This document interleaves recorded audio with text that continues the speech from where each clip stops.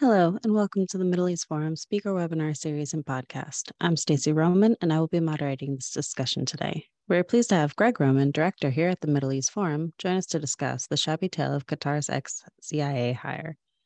Mr. Roman will speak for 15 minutes and open it up for questions. Should you wish to ask a question, please use the Q&A box located at the bottom of your screen to type your question. And with that, I will turn the discussion over to Mr. Greg Roman.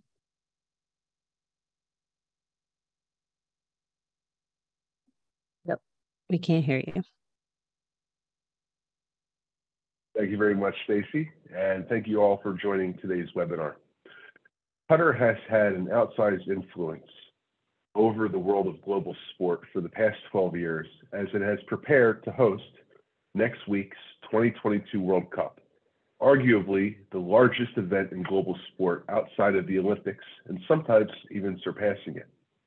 But its journey to obtaining the World Cup has been mired in controversy surrounding human rights, labor issues, the country's practices abroad and at home, and most importantly, for the topic of today's discussion, its efforts to try to defeat the American bid for the 2010 selection committee, which voted on having Qatar host the World Cup in 2022, which took place at FIFA, the international body responsible for regulating global soccer, and its subsequent activities for the past 12 years in trying to both undermine subsequent investigations into Qatar and its alleged host committee misconduct, and the actors that were present in trying to disrupt the selection process, including American citizens. So first, I would ask that we all go back to 2010. This was 2 years into the Obama administration, and one of the first things that he had planned as a seminal moment for U.S. sport was the United States bid, which was competing also against the United Kingdom, a few other countries, and most notably Qatar, who would become the eventual successor to host the 2022 World Cup. Now, in order to be able to get the selection, you have to have a majority of FIFA's executive committee, which consists of 22 voting members. Those 22 members, besides their independent directors, represent continental football associations or soccer associations, and those continental associations are made up of the heads of different countries' soccer programs. Sitting on that committee, there was a lobby for the Qatari bid. There was also a lobby for the American bid. But it wasn't just the selection of the 2022 World Cup that they were voting on. It was also the selection of the 2018 World Cup, which would eventually have been hosted in Russia. And what we now know from the revelation of documents which came out about that bid and 2 subsequent Department of Justice indictments, there was at least the allegations of impropriety by Americans and other nationals outside of this country to try to influence that process in Qatar's favor. The first allegation came in 2014 when an individual named Michael Garcia, who now sits as a judge on the New York Court of Appeals, issued the Garcia report.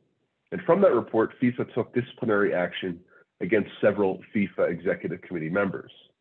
The second allegations which came down were about 5 years later when the Department of Justice issued sweeping indictments against Sepp Blatter, the then Secretary General of FIFA, and other members of the executive committee who had voted on the 2010 process in Qatar's favor. While no Qatari national was indicted, they were mentioned as unindicted co-conspirators.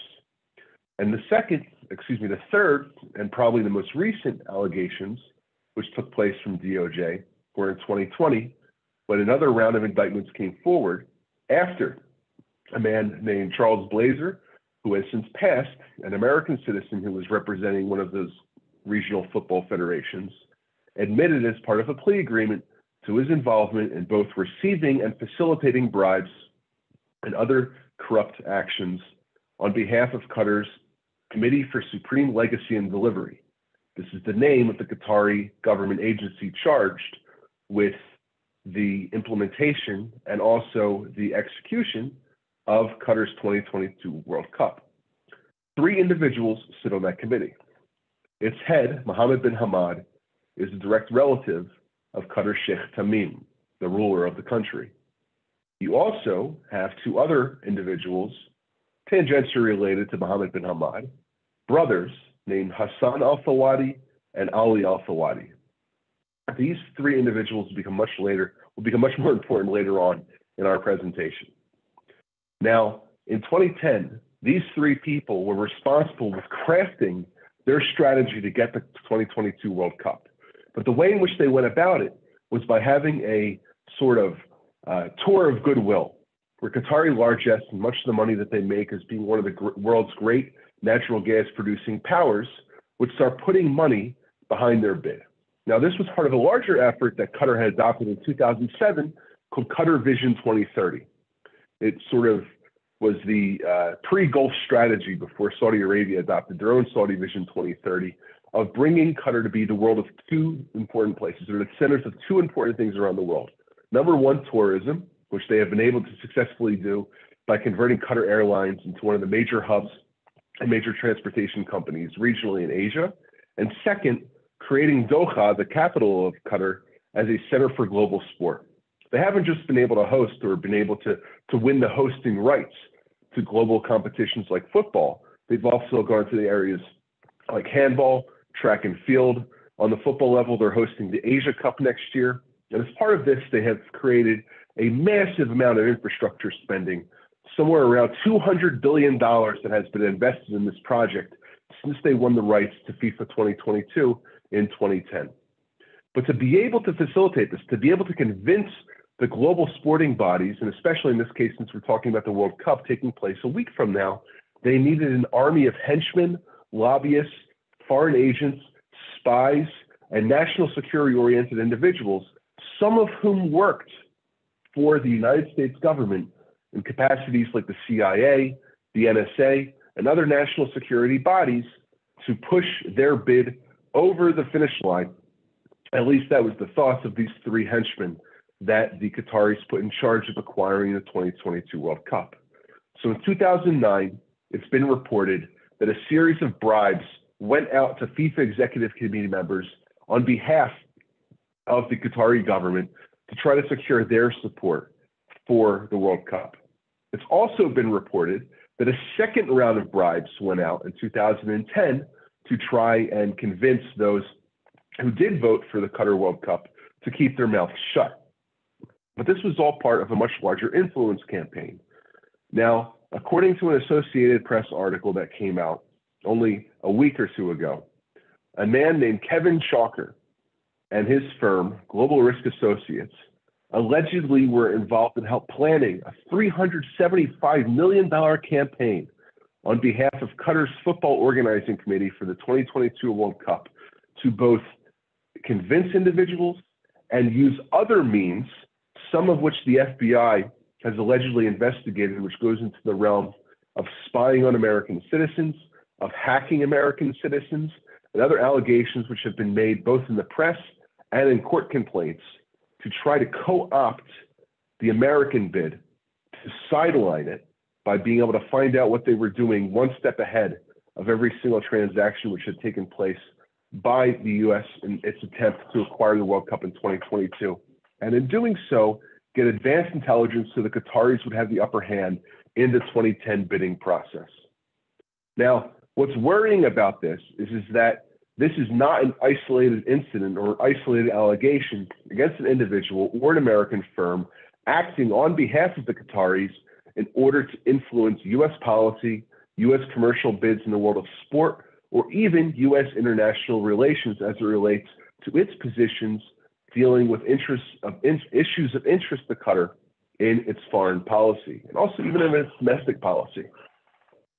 The same individuals who were responsible for allegedly hiring Kevin Chalker, the former CIA operative who planned a dirty tricks campaign against other bids which were trying to get the 2022 World Cup, are the same individuals who were given the responsibility by the ruler of Qatar, the Emir of Qatar, Sheikh Tamim, to help that country get out of a regional configuration that it was involved in 2017, when 5 Arab nations, Gulf Arab nations led by Saudi Arabia and the rest of the Gulf Cooperation Council, decided to boycott Qatar, cutting off all airspace, cutting off all land bridges, and launching a general list of demands on the country to reform in many of the areas that those countries considered Qatar to be acting with malign behavior.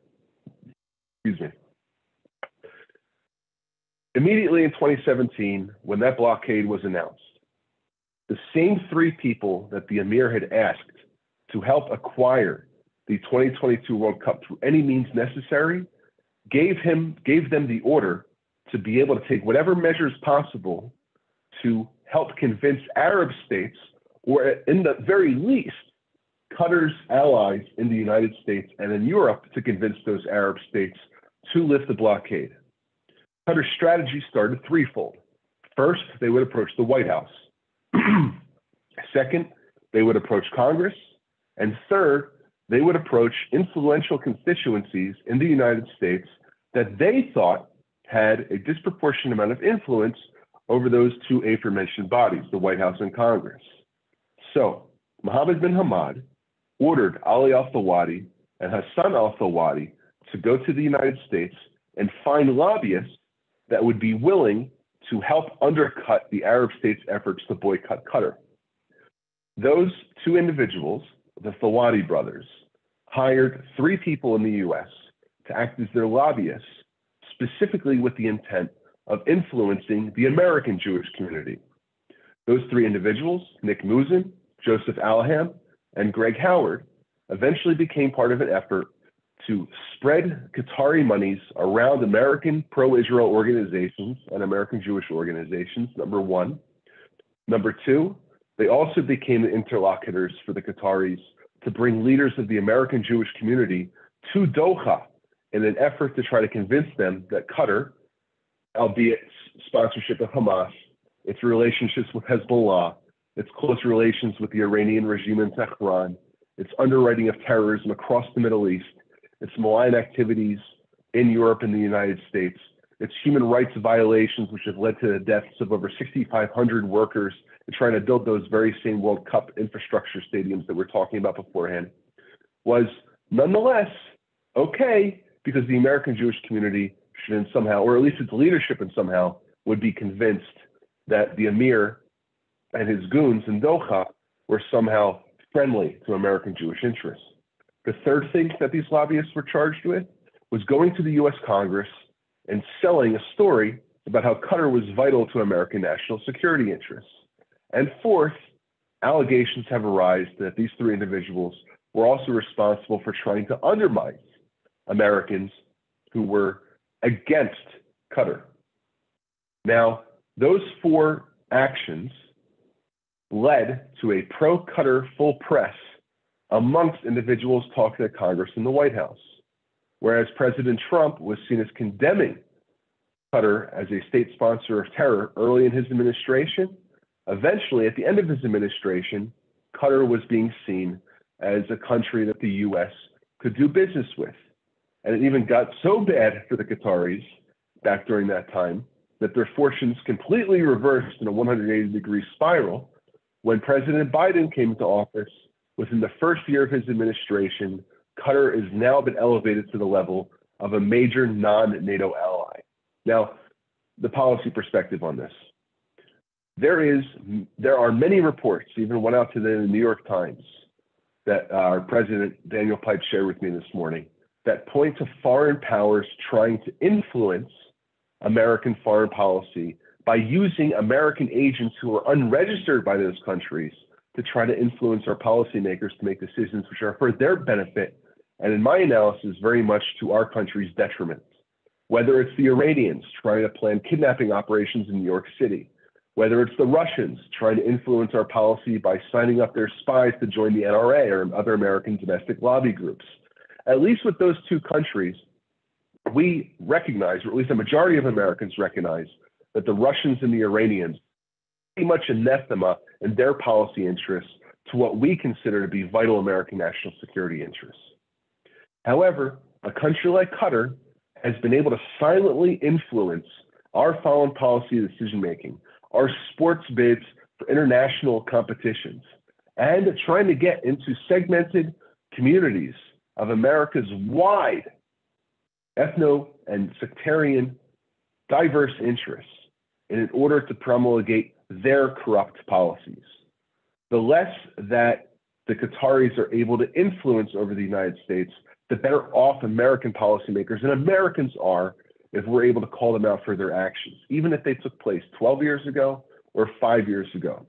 But the fact that Qatar's Emir, Sheikh Tamim, relied on the same three individuals that he used to cajole and bribe his way to obtaining the World Cup, to then, 7 years later, try to influence the American Jewish community to all of a sudden become pro-Qatar, using American lobbyists that they themselves defined, at least some of them, as members of the American Jewish community, is just a show of this, a sign of a show of confidence that the Emir has placed not just in his henchmen, but in his ability to hire Americans to affect our policy interests here at home.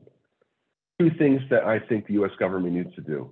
Number one, if Kevin Chalker, the aforementioned CIA operative hired by the Qataris to influence the World Cup bid, is found to have violated, or at least there's a prima facie reason to have found that he violated American law in his efforts working for the Qataris, he should be indicted. But even more than that, I believe that the Qatari agents who ran him should also face American indictments. And number two, if any illegal behavior was found on behalf of any other Qatari agents, they need to be called out, and the government of Qatar needs to pay a price for their pernicious activities in the United States. If they don't, imagine their third operation that they'll be planning to try to influence our opinion of what we think of that country or that country's interests without us knowing the true source or root of where that influence making is coming from. Stacey, I stand open for questions. All right, thank you so much. Again, for our audience, if you have a question, please type it into our Q&A box. The first one is from Walid Adas. What would Qatar gain from hosting the World Cup and spending $200 billion US? Is there some sort of legitimacy from it? Is that what you're... Well, Qatar has always sought to punch above its weight. There was a joke made by the former Secretary of State at the end of the Cold War, where he was asked, now that the Soviet Union has been pushed out of the way, what are the two most powerful countries on earth? And his response was the United States and Qatar. The reason being because even since the early 90s, Qatar has a history of trying to influence global policy and global opinion way beyond its size. Of a nation state of 2.5 million people, of which only about 300,000 are actually Qatari citizens or Qatari nationals. It began in the Gulf War, when they were trying to be the first to invade Iraq as part of the coalition. Then it began with the launch of Al Jazeera, its Arab language satellite news channel, which sought to influence Arab opinion across the Middle East. Then after 9/11, it quickly became a place where American forces were stationed at Al Udeid Air Force Base, trying to show that it was against Al-Qaeda, even though it had been hosting the terror organization for years prior. And in subsequent years, it was always trying to do things where it became the middleman of international politics. The Russia-Ukraine war right now is a great example of where it tries to find itself as the middleman. On one hand, the Qataris have been asked by Europe and the United States to offset the flow of natural gas by the Russians into Europe prior to the 2022-2023 winter. Now, what is often not mentioned is Qatar's interest on the Russian side as well, where they are a major holder of Russian energy companies, they're a major investor in Russian banks, and they're a major investor in Russian infrastructure projects. So on one hand, their rise in gas share goes up by exporting more to Europe. On the other hand, their business interests in Russia may go down, but they come out neutral or with a profit. Now, the question is, why would they spend $200 billion to be able to have this competition in the Middle East? It's, I think, two parts. One, economic interest, to help that continuous role of 30 years of trying to gain outsized influence beyond the country's size in global politics. But two, it's also because of ego. Qatar is in a perennial battle for being the top Arab country in the Middle East, whether it's picking fights with Saudi Arabia, underwriting civil wars in Egypt, sponsoring Islamist militant groups in Libya, trying to underwrite the Turkish defense industry, trying to put forward the Iranian anti-boycott efforts because of their nuclear program. Every single chance it has an opportunity to interfere in Middle East politics, it takes a chance. Sometimes it goes well, sometimes it doesn't. But at the end of the day, they end up succeeding.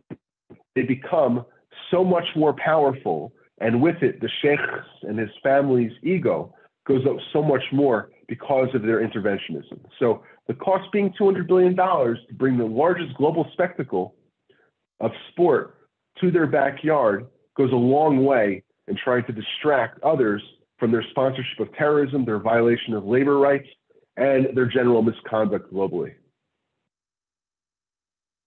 Thank you. And how can we bring the focus back to the misconduct that you're speaking of? I think that a country or an individual or rich empires like the Qataris should not be able to continue with their abject, malicious behavior, even if they are giving tens of billions of dollars to what they consider to be good causes. At the Middle East Forum, we haven't just looked at the actions of Qatar as a nation-state actor, but we've also looked at their underwriting of non-state activities. Sam Westrop, the director of our Islamist Watch program, and very much involved with our Focus on Western Islamism periodical that we now have at islamism.news, has highlighted this. He has shown, and his staff has shown, the underwriting of Qatar's state foundations and American educational systems. They've shown the billions of dollars that the Qataris have spent through the Aid Foundation, which has gone to underwrite activities of Islamist organizations globally, not just in the Middle East, from as far-reaching places as Djibouti to Japan to India, across Africa, and even in some cases to South America and North America, especially with a focus through their Qatar Foundation international activities in the United States and in Europe. So if you're aware of some of the lawsuits which have come out of Qatar's, or at least trying to punish Qatar for its pernicious behavior against Americans, I'd ask you to look at two.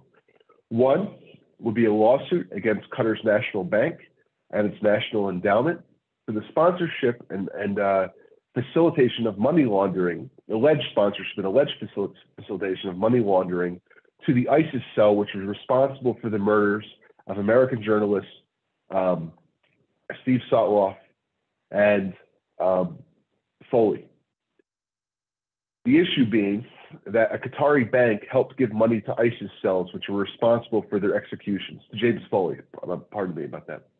The second lawsuit that I would encourage you to look at are on behalf of a group of terror victims and their families, including Stuart Force, the father of Taylor Force, an American killed by a Palestinian Islamist attack in Tel Aviv, in Israel proper a few years ago, where those families are also suing Qatar and its banks for allegedly financing Hamas, the organization which was responsible for, not just responsible, but they claimed responsibility for many of the attacks which led to the deaths, maiming, and injuring of Americans in Israel and other areas in the Middle East. So one way to bring them to account is through litigation. The second is that American policymakers need to be much more aware of who they are dealing with when someone is trying to cast a pro-Qatari argument on Capitol Hill. There are senators that take a disproportionately abject, completely reversed view of Qatar versus other nation-state sponsors of terrorism. I specifically would focus on Lindsey Graham being one of them. He himself represents a state which has attracted over $1 billion in Qatari investments into different industries in South Carolina, but more specifically, one company that is located in Charleston should be of note. And his office has gone so far as to support their growth in Charleston, and individuals who used to work for him are lobbying on behalf of this company. The company's name is Barzan Aeronautical.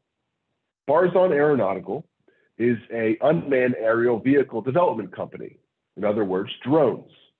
This company has built its own airfield in Charleston, has its own testing facility there, attracting some of the finest American engineers, the aerospace technicians, to their development site, which has been there for about 3 or 4 years. Barzan Aeronautical, a drone-making company, is owned by a larger company in Delaware called Barzan LLC. Barzan LLC is a subsidiary of a German company called Barzan GmbH.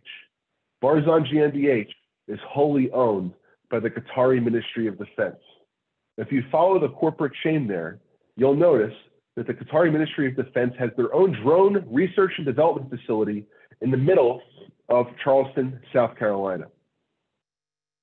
But beyond that, they have spent millions of dollars trying to lobby the US Congress for preferable trade status. And I can only imagine the amount of FARA filings that they've had to fill out because they're representing another country's Ministry of Defense procurement efforts, trying to get American technology to underwrite their own domestic production of drones and other military armaments. So, 1, focus on holding them accountable in US courts. 2, hold their lobbyists accountable. 3, follow the money that they're using trying to acquire American intellectual property. And 4, at the executive branch level, I think other alternatives have to be found of relocating American national security apparatuses and infrastructure out of Qatar and other places in the Gulf where we have much more reliable allies, and the erstwhile ones like Qatar itself. Thank you so much. And that leads me into Taffy Gould's question. Do the pro-Qatar arguments always center around our base there? So Qatar hasn't just been a location where the headquarters for U.S. Central Command's air operations are, the largest American air base in the Middle East, maybe outside of Incirlik in Turkey. But it has also been on where some American policymakers have called Qatar a responsible interlocutor for America's interests in countries where we have no diplomatic presence. The first being Afghanistan. If you're in Afghanistan right now, as an American citizen, let's say you're in Kabul or Kandahar or Bagram, and you lose your passport, you have to go to the Qatari embassy in Kabul to get a new American passport. The country of Qatar now represents American interests in Afghanistan in a post-America, revamped Taliban-led government in that country. The whole reason why the Qataris are in Afghanistan in the first place, in this position of power, is because after a prisoner exchange was negotiated with the Taliban to return Bo Bergdahl, an American soldier who allegedly went AWOL in Afghanistan and was held by the Taliban for years, was in exchange for 5 Taliban prisoners who were being held in Guantanamo Bay. Those leaders of the Taliban, one of them eventually would become the head of the Taliban now in Afghanistan, sat in Doha in Qatar for years, living up the Qatari largesse after they got out of the Guantanamo Bay prison because the Qataris played host to them. After this took place, those same members, many of whom were being held by the U.S. in our facility there outside of Cuba, were then the negotiators that sat down indirectly with members of the American State Department and our diplomatic team in Doha to try to negotiate the withdrawal of American forces from Afghanistan. So on one hand, the U.S. outsourced its diplomatic bargaining efforts to the Qataris and allowed them to play host to the Taliban, while only a few miles down the road, our largest airbase was located there. And on the other hand, after the negotiations led to the Doha Accords in 2020, which was negotiated by Secretary of State Mike Pompeo, and then implemented by the Biden administration in a disastrous withdrawal from Afghanistan in August of 2021, the Qataris were there every step of the way. So some American policymakers consider them to be beneficial to our military interests and also beneficial to our diplomatic interests. But I repeat to what I said beforehand, a country that sponsors terrorism, that underwrites terror organizations, that is friendly to many, many despotic regimes that we consider to be anathema to American foreign policy interests, are more of a threat to American national security than they are a benefit. There are other countries which could much more easily and much more effectively handle our partnership on Middle East problems and our needs to address international concerns, rather than a small desert peninsula wasteland which has used its natural gas wealth to build itself up into what they consider to be an influential nation. But I think that it's the job of the United States and also any elected officials, not just to realize the dangers that Doha poses, but to cut it off at the knees and to stop allowing it to have such a disproportionate amount of influence in American foreign policy decision-making, and to hold them into account for trying to influence our decision making here at home. Thank you so much. Clearly, this has been well researched. Should we be expecting anything further on this subject? You will see in the days ahead, prior to the World Cup, what I believe is some explosive news as it relates to Qatar's influence activities. But beyond that, I would just encourage people to start typing Qatar into Google and see the list of all the nefarious activities which are being exposed, both by the Associated Press and other news outlets. All right. Well, thank you so much. We've come to the close of our webinar. Thank you, Greg, for joining us today. And for our viewers, please join us Wednesday at 3 p.m. Eastern for Israel Insider with Ashley Perry. Thank you all for joining us, and I hope you have a wonderful day.